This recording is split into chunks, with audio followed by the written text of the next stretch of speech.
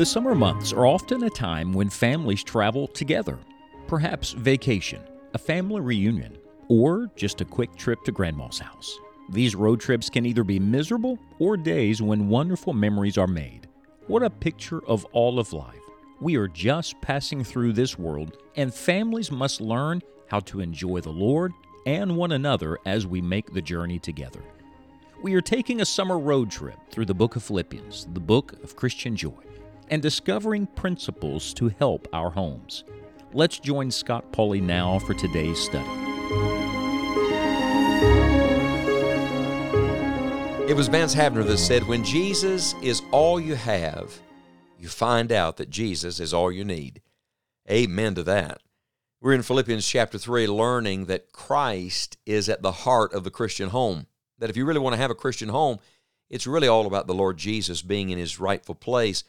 And we've learned already that our joy must be in Christ, that our confidence must be in Christ, that our pursuit must be Christ. And then we've come today to the final section of Philippians 3, and we're learning today that our hope must be in Christ. Look, you want a bright future? The bright future's in Jesus. He is my future. He's my eternity. Let's pick up where we left off. Verse 14. I press toward the mark for the prize of the high calling of God in Christ Jesus. That sounds a lot like there's more to come, doesn't it?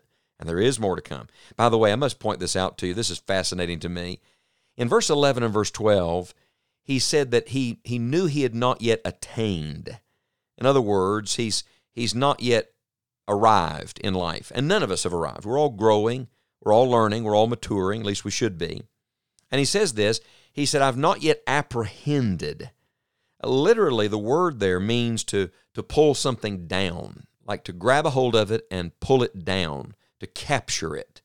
One vivid word picture here may help us to understand it a little bit. In our current culture, people play football, and a good tackle is one where you not only lay hold on something, you pull it down. Now, the good tackle doesn't just get hands on the player, it pulls that player down. That's the idea, to grab so strongly and hold on to that you pull it down to yourself. Paul said, I've not yet captured all this. I've not yet learned all of this. I've not yet done all of this. But he said in verse 14, I'm pressing toward the mark for the prize of the high calling of God in Christ Jesus. And do you see that the key to the upward life is to lay hold of Christ? Oh, I love this. That Christ comes down to us. Praise God. We reach more and more for the sufficiency of Christ, and as we do, as Christ becomes the ruling presence in our heart and home, what does He do? He lifts us up. This is the key to the upward life. We continue, verse 15. Let us therefore, as many as be perfect, be thus minded. And if in anything ye be otherwise minded, God shall reveal even this to you. Nevertheless, whereto we've already attained, let us walk by the same rule, let us mind the same thing. Brethren, be followers together of me, and mark them which walk, so as ye have us for an ensample. For many walk, of whom I've told you often, and now tell you even weeping, that they are the enemies of the cross of Christ, whose end is destruction, whose God is their belly, whose glory is in their shame, who mind earthly things. You see how he gives this little parenthetical warning? Remember, he opened this chapter with a warning. He's closing it with a warning. There are lots of warnings for the child of God, lots of warnings we all need to heed in our own homes. He says this at the end of the chapter, for our conversation is in heaven, from whence also we look for the Savior, the Lord Jesus Christ, who shall change our vile body, that it may be fashioned like unto His glorious body, according to the working whereby He is able, even to subdue all things unto Himself. I love the fact that he ends on a high note, that the chapter leads us away from earth and into heaven. Literally, in the last two words of the chapter, unto Himself. He's bringing us to Himself. What's God doing in this world? He's bringing people to Himself. What's God seeking to do in all of our lives and homes? To bring us nearer to Himself. The end of this chapter, Philippians chapter 3, is all about reminding us that our hope is in Christ. Don't be distracted from what He's given you to do. In fact, he uses the word mind repeatedly. Be thus minded. He said if you're otherwise minded, God will show you, but keep your mind right. Don't get distracted by what all is going on around you. Don't be distracted from what God has assigned you to do. He says in verse 16, let's walk by the same rule. Let's mind the same thing. In other words, don't lose the ground you've gained. You're going to keep learning and growing. Family's going to change. Seasons of life are going to come and go. But there's some things you must never lose hold on. Keep your eyes on the Lord Jesus. And also, don't be detoured by others. And that's where he's saying, follow the right examples and avoid these negative examples. Don't be detoured by what others are doing all around you. I did notice as I read through this again, the emphasis on walking. In verse 16, walk. Verse 17, walk. Verse 18, walk. It's very interesting, isn't it? The key to a great life is not your work, it's your walk. It's not all the externals, it's what goes on the inside, your daily walk with Jesus Christ. Just walk with Jesus every day. Day by day, even in the mundane, the minutiae of life, let the Lord Jesus rule in all of that. Consider the Lord in every decision in your home. Keep your eyes on Christ. Why? Because He's the one waiting for you at the finish line. That's where this chapter ends. He's going to change our vile body.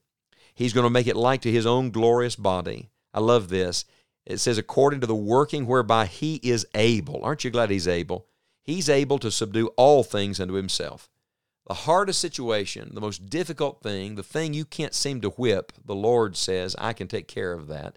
And someday He's going to prove it by making all of us just like unto Him when we enter His presence. Christ is your future. Christ is the future of your family. Christ is the eternal destiny of the child of God. Keep your eyes on Christ. You know, I really believe in our homes we need to have much more spiritual conversations. We talk about the future of school and ball and work and vacation and retirement and all of that, fine. But when was the last time in all of your discussions about the future and your plans and your goals, the discussion was about Christ? What does the Lord want? What would please the Lord? What would bring Him the greatest glory and praise? Adrian Rogers used to say that people would say, what is this world coming to? And he would answer this way, it's coming to Jesus. Indeed it is. We are all getting ready to meet God, and if that is true, then in our homes, Christ needs to be in His rightful place. And here's the beautiful truth. When Christ is in His rightful place, He puts everything and everybody else in their rightful place. This is what Philippians 3 is all about. This is the essence of the Christian home. Our joy, Christ. Our confidence, Christ. Our pursuit, Christ. Our hope, Christ.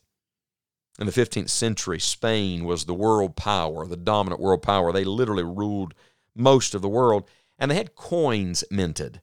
And on those coins, they had imprinted an insignia and two words. Here were the two words, nothing further. In other words, they had conquered it all, they had discovered it all, they owned it all, nothing further. Now remember what I said, that was in the 15th century. Immediately after that was the discovery of the New World.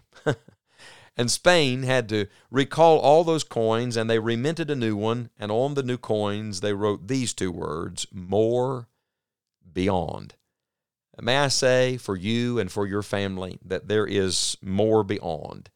Don't be content where you are. Don't get stuck where you are. Don't be satisfied with where you are. The future is as bright as the promises of God.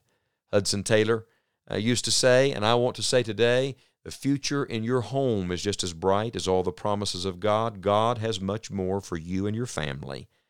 There is more beyond as you have Christ in His rightful place in your home.